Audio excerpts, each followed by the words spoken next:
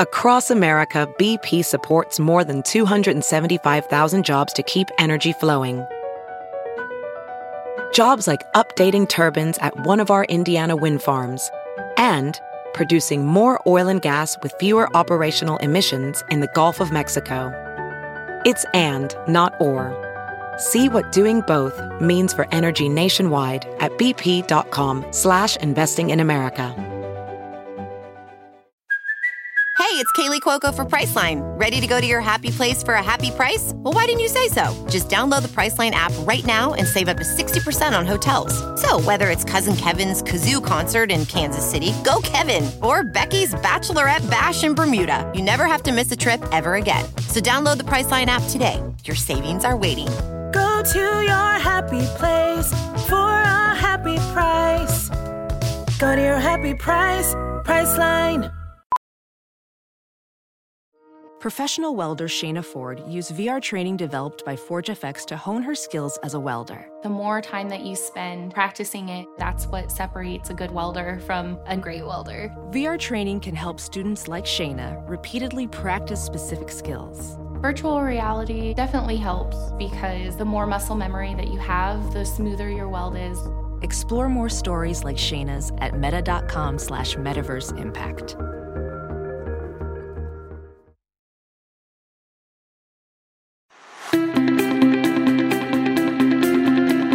Welcome to the Science of Success. Introducing your host, Matt Bodnar. Welcome to the Science of Success, the #1 evidence-based growth podcast on the internet, with more than 3 million downloads and listeners in over 100 countries. In this episode, we discuss how you create your own reality. We explore the idea that your life experiences are not random or arbitrary, but rather a direct result of your subconscious beliefs. When the conscious and the subconscious conflict, the subconscious wins, and you'll never get over your past until you realize how you're using it to justify yourself. We dig into the powerful revelation that life only ever changes in the paradigm of action. You must do something differently than what you've done before in order to change. We talk about all this and much more with our guest, Gary John Bishop. I'm going to tell you why you've been missing out on some incredibly cool stuff if you haven't signed up for our email list yet. All you have to do to sign up is to go to successpodcast.com and sign up right on the homepage. On top of tons of subscriber-only content, exclusive access, and live Q&As with previous guests, monthly giveaways, and much more, I also created an epic free video course just for you. It's called How to Create Time for What Matters Most, Even When You're Really Busy. Email subscribers have been raving about this guide. You can get all of that and much more by going to successpodcast.com and signing up right on the homepage, or by texting the word SMARTER to the number 44222 on your phone. If you like what I do on Science of Success, my email list is the #1 way to engage with me and go deeper on what I discuss on the show, including free guides, actionable takeaways, exclusive content, and much, much more. Sign up for my email list today by going to successpodcast.com and signing up right on the homepage. Or if you're on the go, if you're on your phone right now, it's even easier. Just text the word SMARTER, that's SMARTER, to the number 44222. I can't wait to show you all the exciting things you'll get when you sign up and join the email list. In our previous episode, we discussed the female and male brains. Are they different? And if so, what are the differences and do they matter? We looked at the science behind all of this and unlocked key insights into how you can improve your health, happiness, and relationships by using a few simple strategies with our guest, Dr. Lou-Anne Brizendine. If you want some surprising science that you can use to transform your relationships, listen to our previous episode. Now, for our interview with Gary. Please note, this episode contains profanity. Today, we have another exciting guest on the show, Gary John Bishop. Gary is a personal development expert and is the author of the best-selling book, Unfuck Yourself. Get out of your head and into your life. And the soon-to-be-released Stop Doing That Shit. End self-sabotage and demand your life back. His approach blends a unique, in-your-face approach with the high-level training and development practices. Hailing from Glasgow, Scotland, Gary's work has been featured in the New York Times, NPR, Vice, Business Insider, and much more. Gary, welcome to the Science of Success. Great to be with you, Matt. Thanks for having me. Almost got my words mixed up there, but yeah, thanks for having me. Oh, it happens. It happens. Well, we're very excited to have you on here, Gary. Love your message and your work. And I can't wait to dig into a number of the different themes and ideas that you've written about and talked about. Good. Well, let's get to it. So one of the things that I really enjoy about your approach to things is this idea of, and you may not exactly call it this, but this idea of responsibility, and that where we are in our lives, fundamentally, we're responsible for the creation of that. Could you begin by unpacking that idea and explaining that a little bit? Yeah. People use the word responsibility a lot, and I don't think they use it responsibly. So it eventually comes down to being to blame for something, or something's your fault. And that's really not responsibility in the sense of a human being. So being responsible for something as a human being means like you fully accept it, you fully embrace it, you are aware of it, you know it. And if you take all of those things into consideration and you're still doing the shit that you usually do, then now you're being irresponsible. As human beings, we don't tend to have much sense or at least awareness of some of the stuff that we've put together, some of the things we've accepted as beliefs, some of the things that we have concluded. But ultimately, in the living of one's life, you will have to live with those decisions and conclusions, whether you're conscious of making those decisions and conclusions or not. So I really feel as if as a human being, it's incumbent upon you to go beyond knowing things about yourself, to go beyond racking up reams of knowledge about yourself and start to make some connections, to start to expand your awareness, and then to live life being fully responsible for that which you've made yourself aware of. The thing that I feel like so many people struggle with is that part of acknowledging and accepting the things that they've either consciously or subconsciously brought into their life or created as a part of their lives. Yeah. For the most part, your life is a subconscious expression. So what do I mean by that? I mean, you're mostly guided by the automatic. Most people can tell you what they do. A lot of people can tell you why they do what they do, but not to the degree that they stop doing it. And so I'm interested in getting in that little bit deeper. Like, what is it that's really fueling me as a human being? That's what I talk about extensively, and Stop Doing That Shit. And I know these have these kind of like, my books tend to have these kind of, abrasive titles, but there's a lot in it. There's a lot in those books. It's not just me telling you to stop doing something, right? I mean, you can just ask your mother. She'll tell you to stop doing a bunch of stuff. So my approach is definitely understanding yourself in a way that perhaps until this point in your life, you might not have done. And in Stop Doing That Shit, I provide you with a real pathway to joining some of the dots of your own behaviors that are working against you, to reveal something that perhaps you hadn't considered. You bring up another really important idea, and expanding that out a little bit was a question that I've always had that I think your work hits at the heart of, which is this notion that people oftentimes spend time, energy, money attending all kinds of personal development seminars, reading tons of self-help books, etc., and yet never really fundamentally change. Why is that? A couple of reasons. So, as I said, there's a massive difference between knowledge and awareness. So I've met some really smart people who are about as aware as a plate of dead fish. They could tell you tons of stuff about awareness, but that hasn't made them aware. So when you're aware of something, when something goes off in you, when you're enlivened by something, when you get an insight about something that's so compelling that there's no way back from it, you can no longer act the way you've acted. And to me, that's a real insight. As human beings, we can tend to become these kind of insight junkies, like, oh yeah, that's really interesting.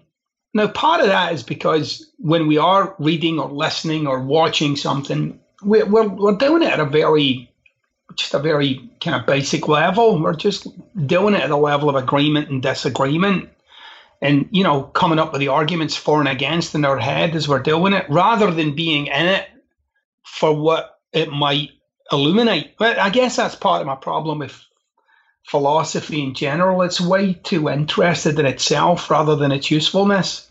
Why do we often not really change? Because we're still pretty much addicted to the myth that we've built, because there's a kind of gravity, a certain kind of certainty in the life you have, even though you might not particularly like the life you have, or say you really want to change it, or even be doing a lot of stuff that you feel as if would change it.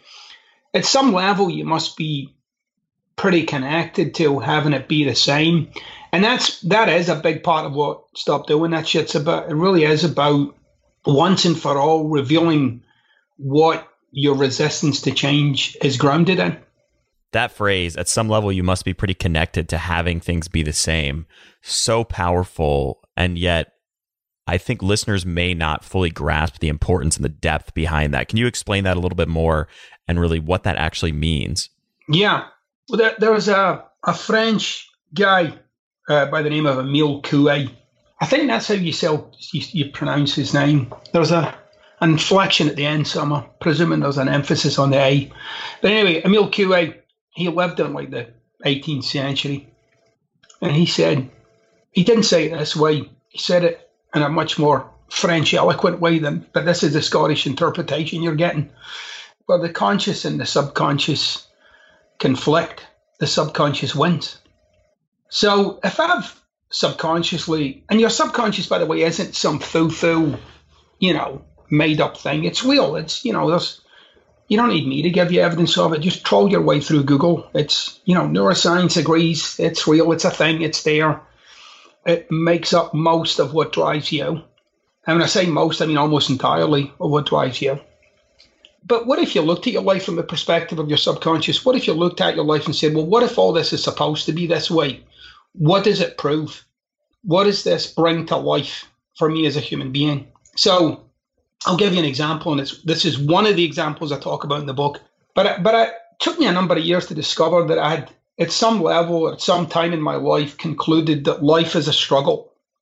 And I have no sense of doing such a thing. I have no sense of like, oh yeah, life's a struggle.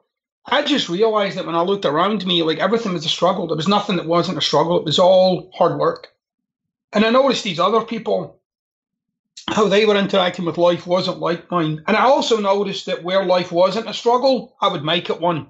I would find a way to have the struggle come to life. And it was digging at that, I started to see like not only was in my experience of things, was life a struggle, but that I was actively engaging myself with things that would make it one. And that none of it was an accident. I would look at my self-sabotage, and suddenly my self-sabotage became obvious. Well, of course, and this is what kind of I tied into what Coué said. Anytime something that came up that would conflict with the notion that life is a struggle, I would either dismiss it or throw a hand grenade in it. So I'd blow it up. And I had no sense of doing such a thing. But if you track my behaviors, it was not only dead on the money, but it was consistent and cyclical.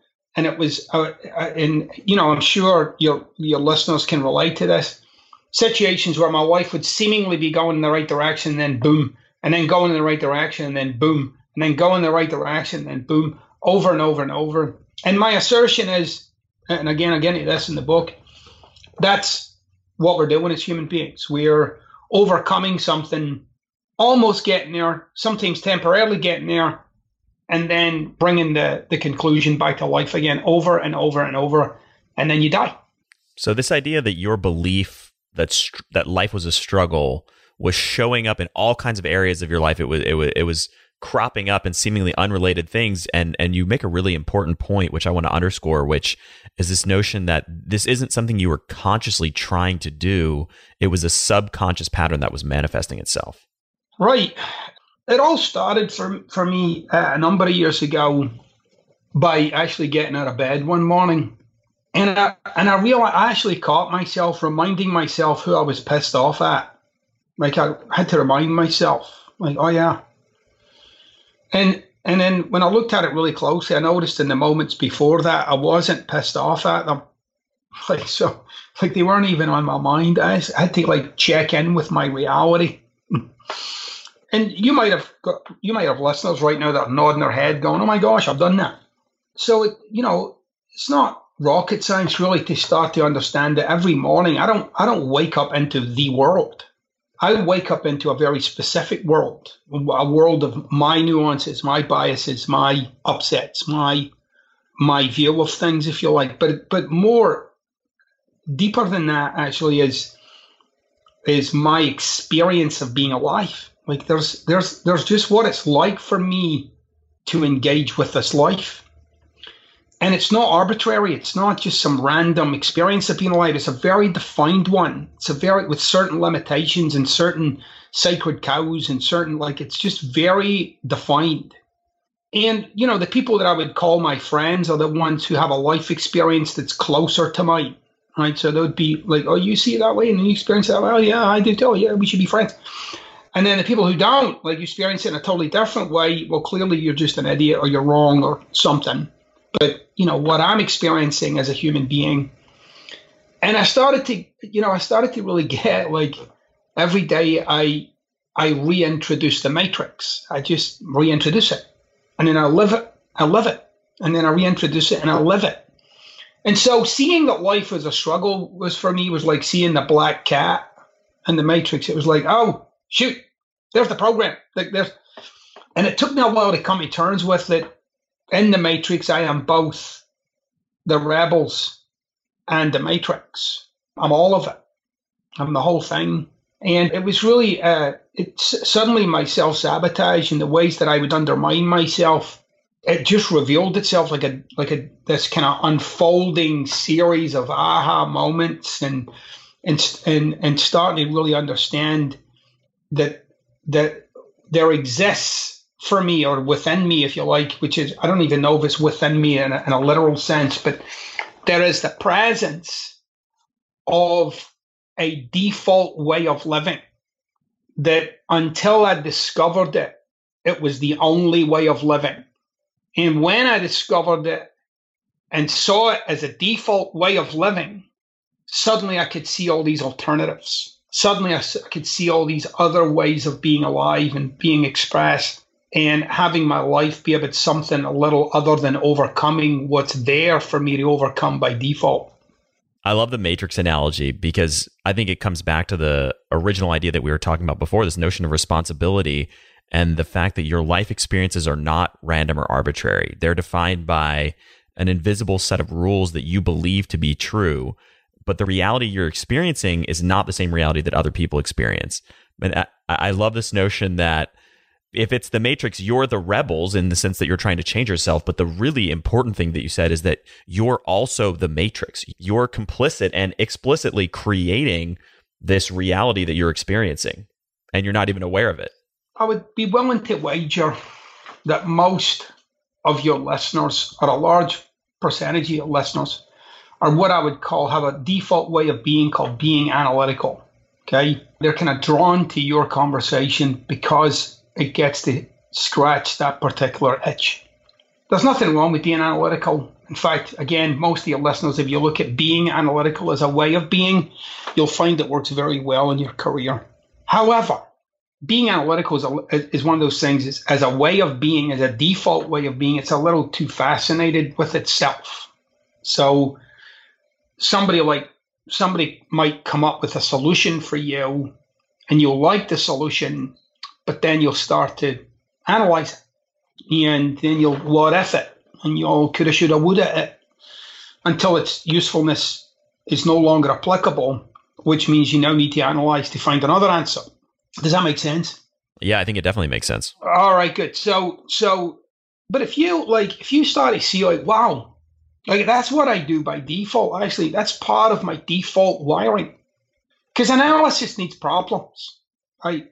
It's a very internal state. It can also be a very worrisome state as a way of being, right? And again, I'm coming at this from an ontological perspective. That is, looking at a human being from the perspective of their ways of being, right? As Heidegger would have called it, or Sartre would have called it that. From the perspective of your ways of being. Being responsible means I've done the work to reveal those to myself in such a way that they make other things available, and that I can actually see the ways in which these default ways of being intrude in the quality of my life or in my ability to go beyond what I think my potential is. And I'm responsible for them in such a way that their impact on me and my life diminishes greatly. So I'm fascinated by a human being's ability to go beyond who they have come to know themselves as. Martin Heidegger, the German philosopher, would have said, freedom for a human being can be found in the actions that one takes. And I'm going to paraphrase here, but can be found in the actions that one takes when confronted by one's default self. So that is, when I notice my default self, and yet I act independently of that. Heidegger says that was and is freedom for a human being. That's really powerful. And the focus that you have, and you talk about taking action, is something that's so important and many ways shapes the structure and the ideas around our show. We try to always figure out how can we create concrete action steps and ways for the listeners to implement things. So I really love to see that as a core component of what your message, and the fact that it's not just about becoming aware and then accepting the default network. You actually have to take action. You actually have to do something to change it. Yeah, you got to drive a bus through it, as I like to say, right? You got to drive a bus through it. One of my pet peeves right now is social media, with people, posting pictures and then declaring they've read their 19th book of the year or whatever it is. This is my 32nd book. And I say, this is fine, but what are you changing? What have you taken on? What have you realized? What have you uncovered? What have you transformed? What have you transcended? How has the reading of that single book shifted your life, right?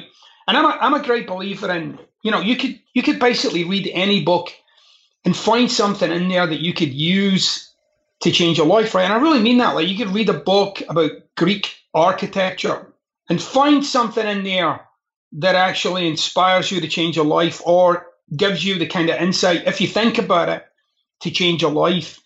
And change in life, by the way, does not come from insights. And I love insights, by the way. I love a good old-fashioned Scottish insight.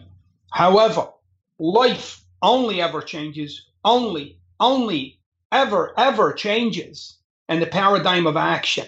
So that is that you now do differently than you did before. The illusion is that somehow we feel as if, or we think that we have to feel differently in order to do differently.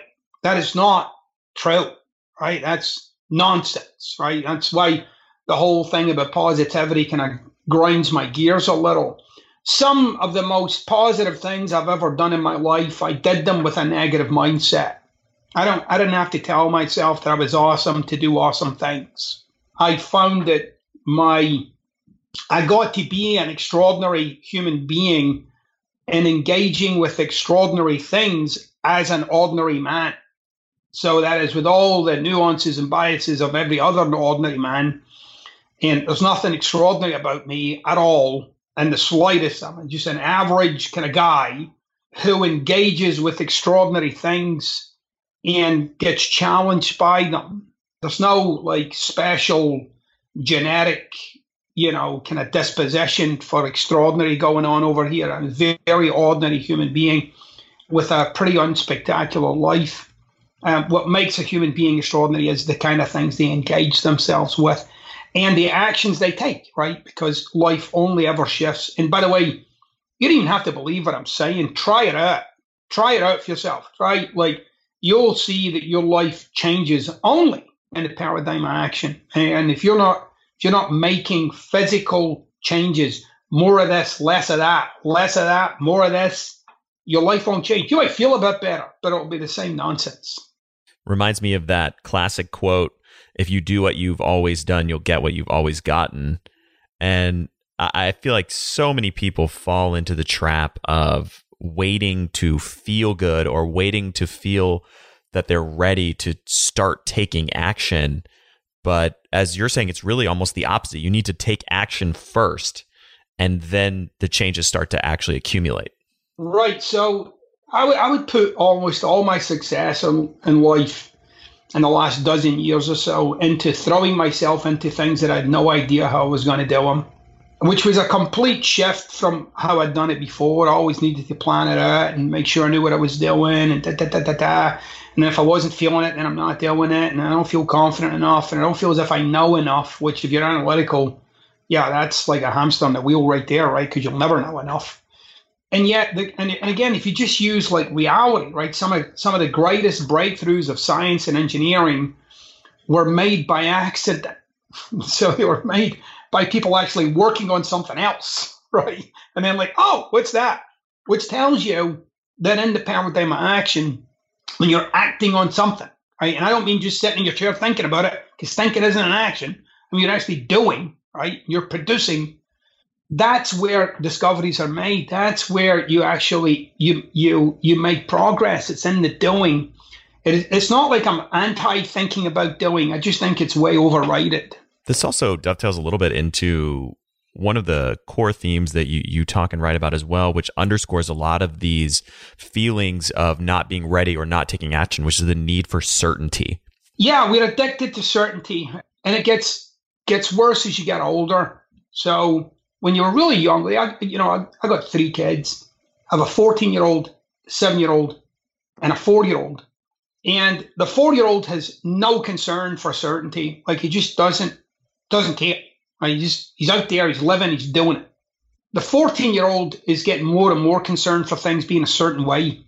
And that just gets more and more as you get older. And I talk about this in my first book. I say, look, if you have had any kind of success in your life, you'll notice that you did it in a condition of uncertainty, right? So any kind of big success, you feel as if you produced whether you went to college, moved to a new town, applied for a new job, started a business, whatever you ask somebody out, whatever your thing is, like, that was a big thing for me. You'll see you did it in a condition of uncertainty. That is, you went into the unknown and you worked your way through it. Now, you'll also notice that when you have had some kind of success in a certain area, that what then follows is trying to preserve it or maintain it, right? So you've now given up on the very strategy that got you there. Now you're in some other strategy, like how do I preserve my certainty? Because as by and large, as human beings, we just hate uncertainty, yet we're drawn to it. So like, I want things to be, some level I want things to be the same, but I want this new thing. And so, and my view is that that's the kind of crossroads where human beings exist. They exist in this kind of crossroads between having things be the same, yet desiring the new. And if you want new things to happen in your life, you need to be someone who starts to get comfortable with it. You don't know how it's going to turn out. And if anything's going to give you any comfort, that would be the knowledge that even if it doesn't turn out, you're going to be fine. Right? Your survival will kick in. You'll work your way through it. You'll be fine. And so I really encourage people to embrace uncertainty in life, to really get that if you really are out to have something great happen, then uncertainty is going to be a big part of it. And, you're either going to resist that and stick to what you know, or you're going to reach for something way beyond your potential, or at least the potential that you think you have.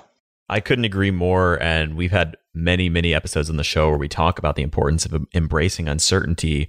What are some of the strategies that you found that are particularly helpful exercises or things to begin to step into the uncertain? Yeah. I mean, I've done a lot of work on myself, Matt. I've like really dug into the depths, right? I've been into the dirt where people just don't go. And I've really like uncovered an awful lot of what was driving this kind of persona of mine, right? Like why it was all so important. So that was a big part of it, was this kind of uncovering. But a really simple strategy that I still use, right, and I use this all the time, is this whole notion of personal promises. Promises aren't something we really use in our lives, right? We don't. We say things like, I'm going to try, I want to, I'm gonna, but nobody's really like sticking a flag in the ground and saying, like, I promise to deliver this by, a date or something. So when I wrote my first book, when I wrote Unfuck Yourself, I noticed that I was having a physiological reaction to the idea of writing a book. Like I was getting butterflies in my stomach. And I noticed when it came down to it, I just didn't want to write it. Now, I could get into, let's uncover why you don't want to write it and all that stuff. And I did to some degree or another. But rather what I did was I stuck a flag in the ground and said, okay, I'm going to give myself 9 months to write this book and I'm going to deliver on it. And so every day I would get up, I would go to the laptop, and I would notice there was some kind of mood I was in, some kind of outlook that I had, some kind of feeling that I had that was in contrast to what I said I would do.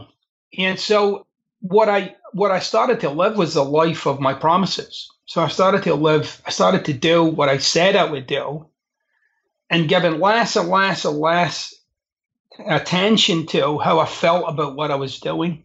So I would say my success as a writer is completely a function of delivering on the promises that I made, and everywhere along the way, handling myself, right? And handling my resignation, and handling my cynicism, and handling my upsets, and handling my circumstances to deliver on what I said I would do.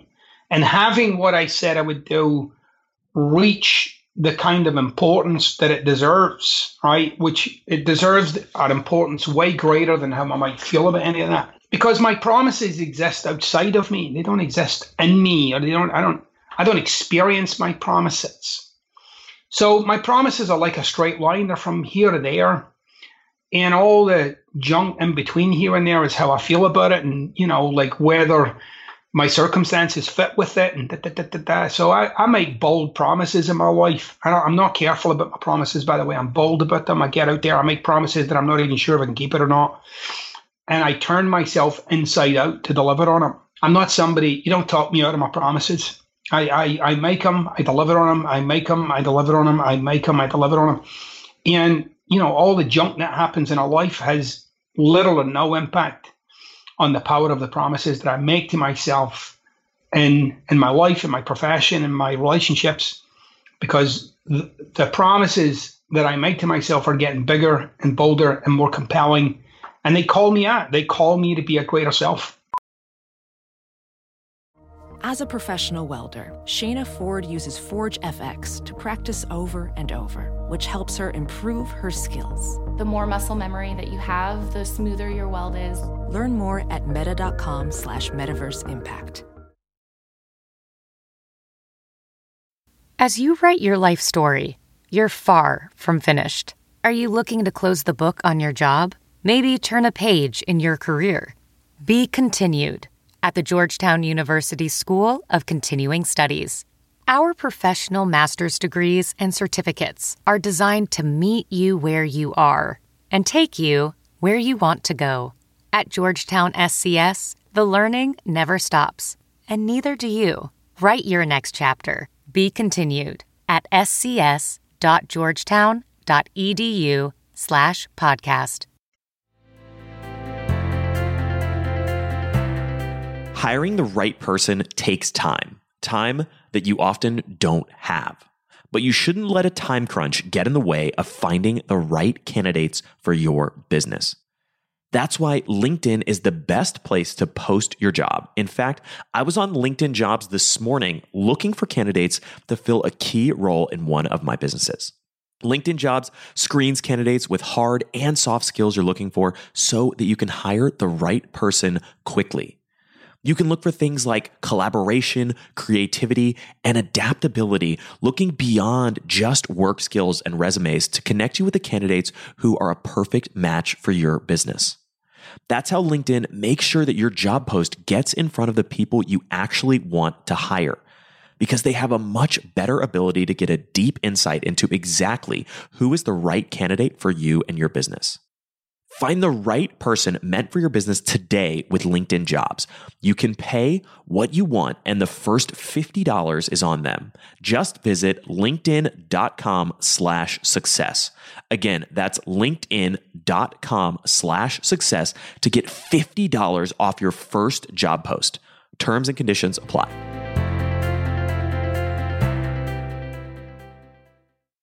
For someone who's not as hardcore as you, and honestly, I think you and I are similar in the sense that I'm also very hardcore. I try to push myself really hard. What are some of the ways that people can step into taking more action? Yeah, that's a great question. So this whole world of personal promises, I had to start small. All right. So if you start with a promise, like I'll give you a simple one that people just wrestle with for some reason. But anyway, if you set your alarm for 6 a.m., promise yourself you're going to get up the first ring. So the first one goes off, get up, right? And that's the promise you've made to yourself. And that promise is greater than how you feel when you wake up. So you might feel like, oh, hardly did I sleep. Oh, I've got a sore head. Oh, it's cold. You got to set all that aside and hold yourself to that promise. So it's all like simple things, like little promises. Now, human beings, and this is the thing that just never ceases to amaze me, the more you keep promises, the more emboldened you'll get. You'll actually start to experience yourself as a bigger human being. So it's no surprise that one might relate to oneself as small or incapable or somehow, not quite up to the task. Because your life is filled with a trail of broken promises, things you would tell yourself that you're going to do it. And then for some reason or another, you are able to talk yourself out of it. And then that just kind of gets thrown in the backpack like another little disappointment. So you got to build that back up again. You got to come back. You got to really start to bring forth the presence of your personal power. And you do it in little ways. So it might be, so one of the things that I took on a while back was intermittent fasting, okay? So I'd read a bit about it and understood it. And, I love pizza and fast food and all that kind of stuff. And I didn't fancy the whole idea of living the rest of my life on a diet, right? I didn't fancy eating kale all the way to the grave. So I looked for something that I thought could work for me. And I came across this intermittent fasting, which is you eat during an 8-hour window and you don't eat for 16 hours. And you do that every day. So for me, it looks like I don't eat till noon. And then the last thing I can eat is 8 at night. And at the beginning, it was so challenging. I mean, because, physiologically, my body is like, have a snack, or every time you open the refrigerator, eat that sandwich. And it was just on and on and on.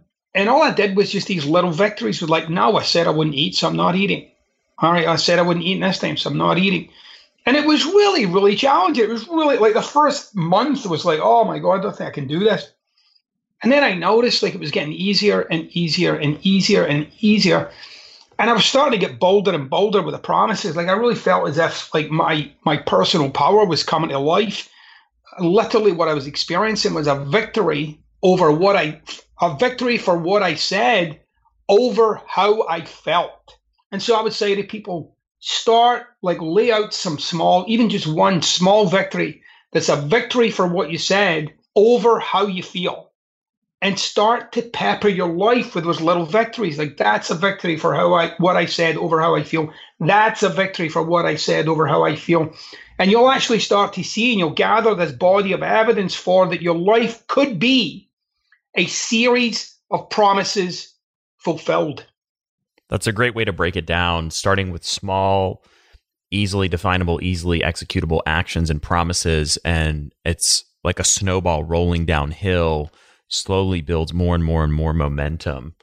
That also makes me think of a tangentially related idea or theme that you talk about, which is this notion that we're not defined by our feelings or thoughts, our beliefs, but we're only fundamentally defined, our identities are really truly defined by our actions. Right. Now, I wanted people to get the sense, because look, we all have an inner critic. We all have some internal dialogue, which basically it exists like some kind of conundrum. It seems like no matter what you do, there it is, and whatever yours is. And mostly in our lives, we're trying to organize ourselves around it, right? So if your internal dialogue is fundamentally from something like, I'm not smart enough, that'll be guiding you in ways that you can't even imagine. That you will literally, and it'll seem like there's legitimate reasons, right? I'm not doing it because of this, and this. But if you peel all that back, you'll see what's running the whole thing is I'm not smart enough. And I'm giving you an example here. So now you're actually being defined by something called I'm not smart enough. So your life is getting defined by, so there's jobs you won't apply for, this, you won't write that book, you're not going to move to that town. Why? Because at some level, you don't think you're up to it. You'll have a lot of, again, on the surface, compelling reasons. They all are being put there to kind of bring some logic to the whole thing. But ultimately, you are being pushed in a certain direction by something that's going on with you below the surface. And I say, well, first, if you can recognize that, that's interesting. But secondly, what if you could produce results that go beyond that, right? Like, so for me, like writing a book was something that goes beyond what's going on with me subconsciously, right? I mean, someone with my internal wiring wouldn't write a book. They wouldn't do it. So the only way, I am an author by virtue of the actions that I took, period. How I felt about all of that played little or no part in it. And if it's only actions, like I talked about earlier, actions are the paradigm of change. That's where your life changes in the actions that you take and the actions that you don't take, right? Then it takes all the attention away from working on, like, I don't know, getting more confidence or whatever the thing is that I think might be going on with me internally that I need to fix. If I actually focus on, okay, but let's say this thing that I want to do, what if I just did it? Then you're actually now, you're living your life as a reflection of your action. I mean, look, you're currently living your life as a reflection of your actions. I mean, the life you have is given by what you did and didn't do, and that which you continue to do and not do. So if you want to bring real and significant change to the direction or the trajectory of your life, I know a lot of people say, well, think differently. Yeah, I don't think you have to. I think you need to do differently than you've done before. I think today you need to do something that you didn't do yesterday, something that's more in line with the future you're out to have. And I think you increasingly need to pepper your life with those kinds of actions, because when it comes down to it, you are what you do rather than you are how you feel about what you do. That's a really powerful way to phrase it. What would you say to somebody who's listening that's thinking to themselves, you're just trying to bury your feelings or push your feelings aside, and that's not necessarily a healthy way to think about taking action? Well, I wouldn't agree with burying your feelings, right? I think we're at a point in society where we've made our feelings. There was once upon a time in history where your feelings were completely discounted and people had the experience of being suppressed. I think we're in danger of going the whole other way now, where it's all about your feelings, right? I'm not any different than anybody else. I experience loss, disappointment. I experience all those things. I'm not a robot.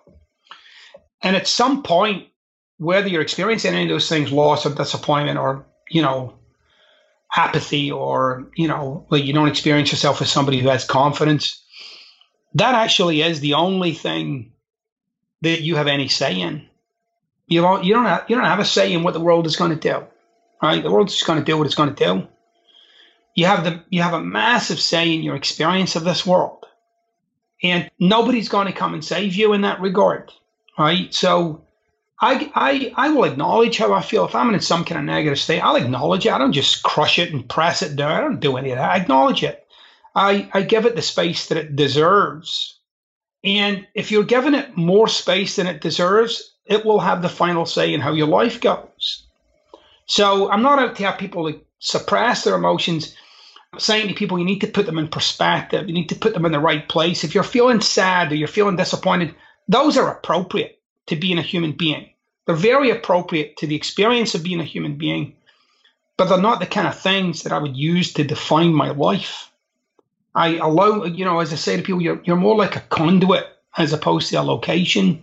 Experiences come and go, and feelings come and go. They're legitimate. They're real. They're part of the notion of what it is to be a human being.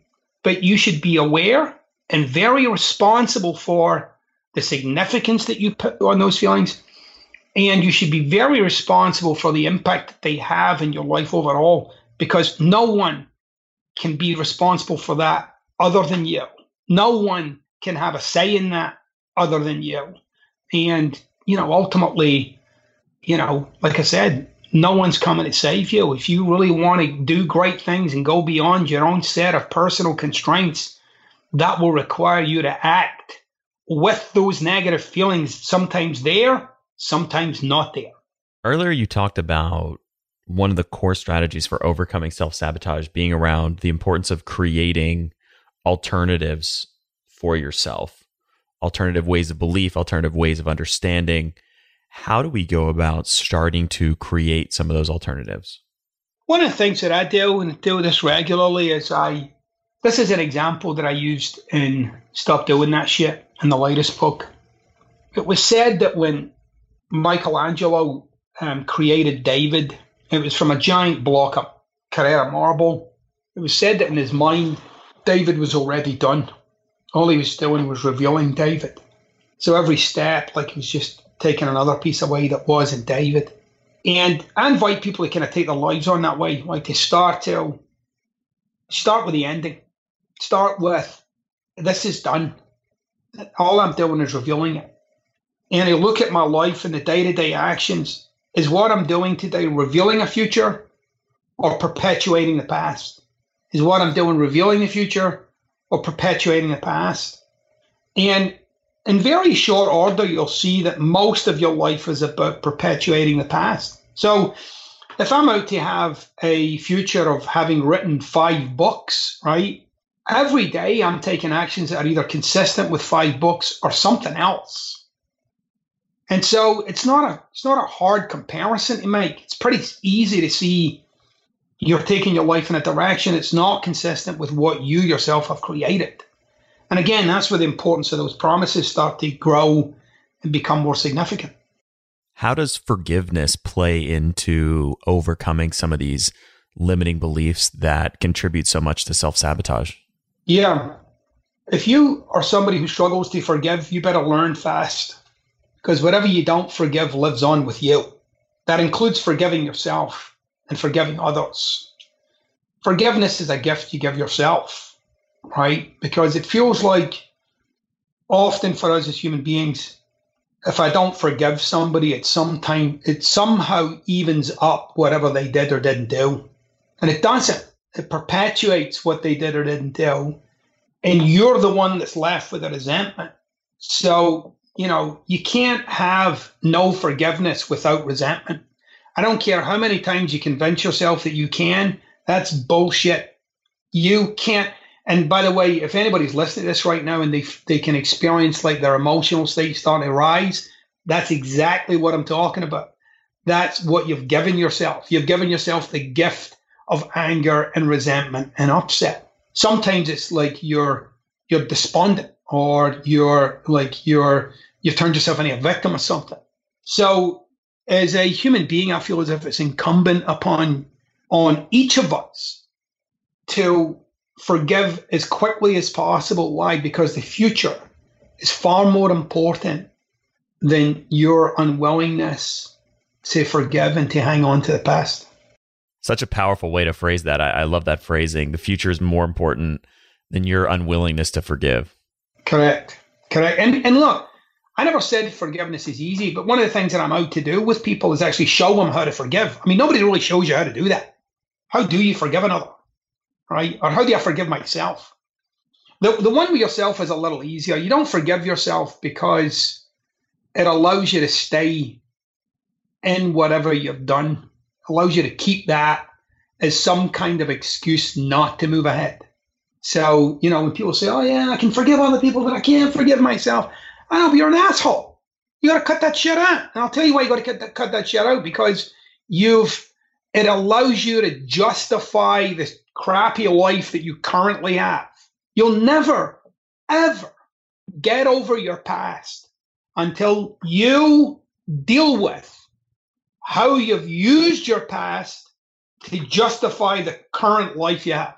That's one of my favorite quotes from your work. Tell me more. How do you unpack that a little bit more for me? Yeah. You've built a life around your past. I mean, it doesn't seem like you have. Yeah. Some people have become harsher because of their past. Some people have become less vulnerable because of in their mind, because of their past. But, if you read anything like Alan Watts, for instance, he'll tell you there is no cause and effect from the past to the present. It's not real. It's a made-up thing by human beings. You're not really caused by the past. It's just something you've hung on to.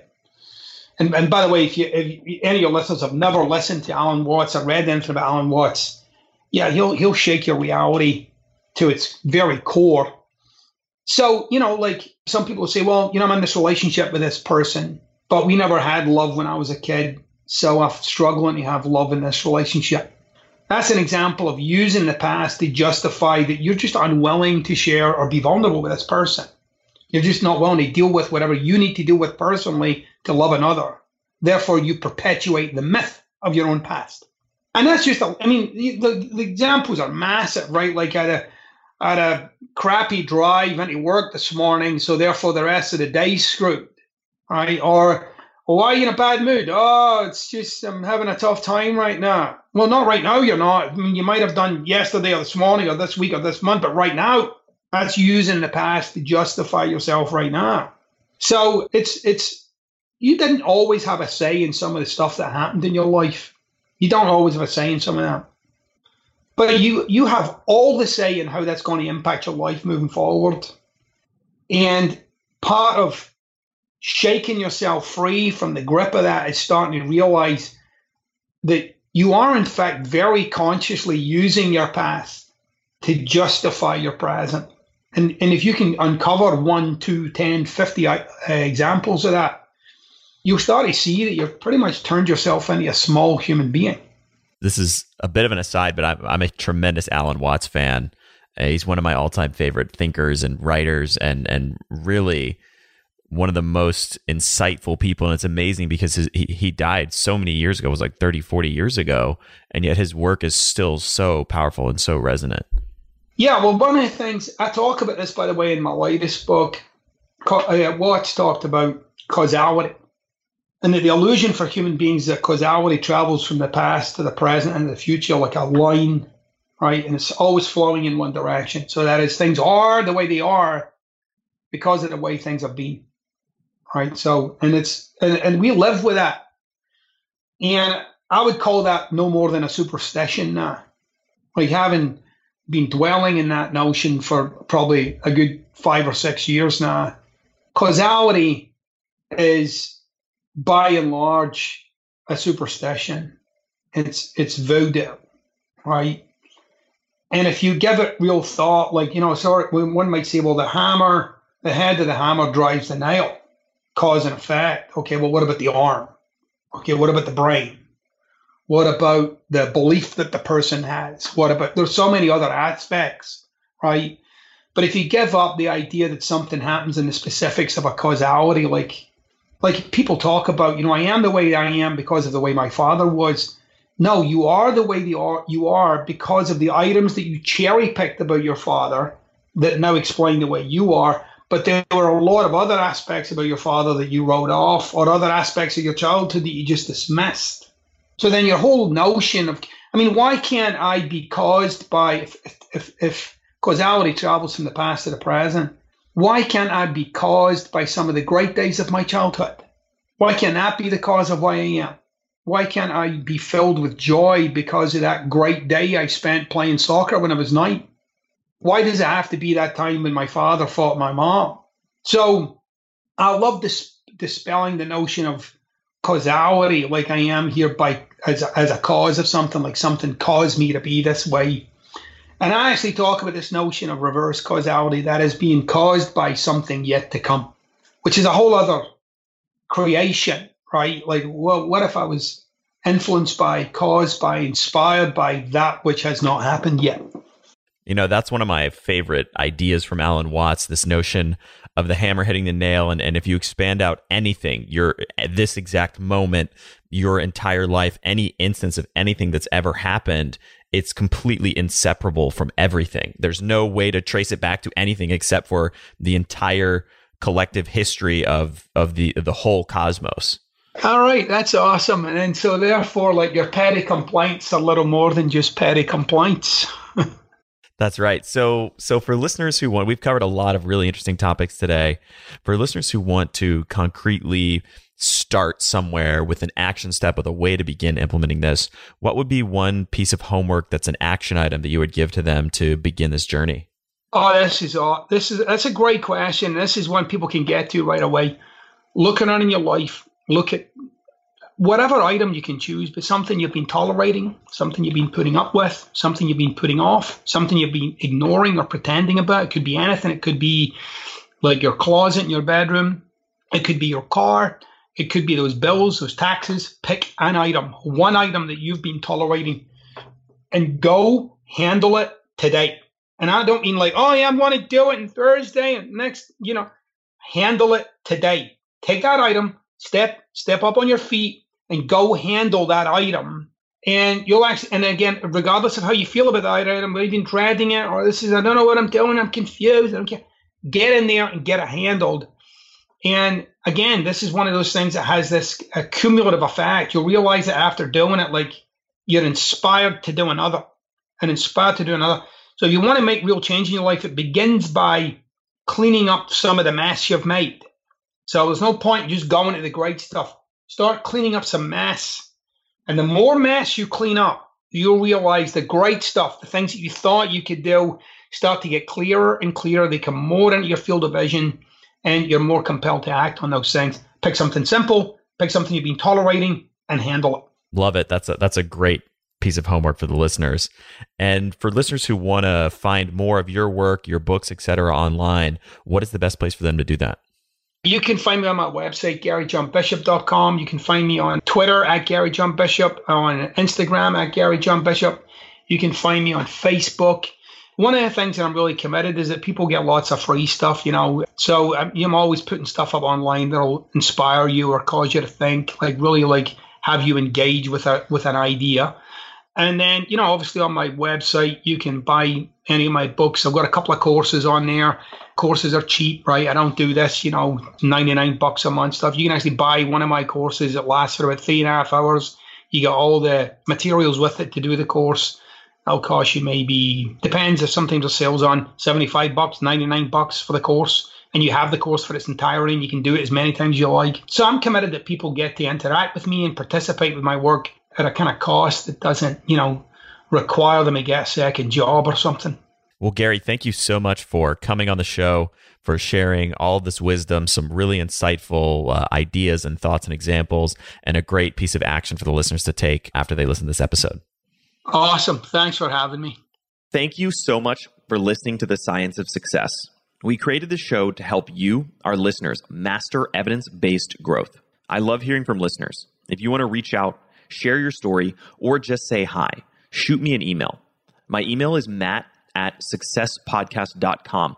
That's matt@successpodcast.com. I'd love to hear from you, and I read and respond to every single listener email. I'm going to give you 3 reasons why you should sign up for our email list today by going to successpodcast.com, signing up right on the homepage. There's some incredible stuff that's only available to those on the email list, so be sure to sign up, including an exclusive curated weekly email from us called Mindset Monday, which is short, simple, filled with articles, stories, things that we found interesting and fascinating in the world of evidence-based growth in the last week.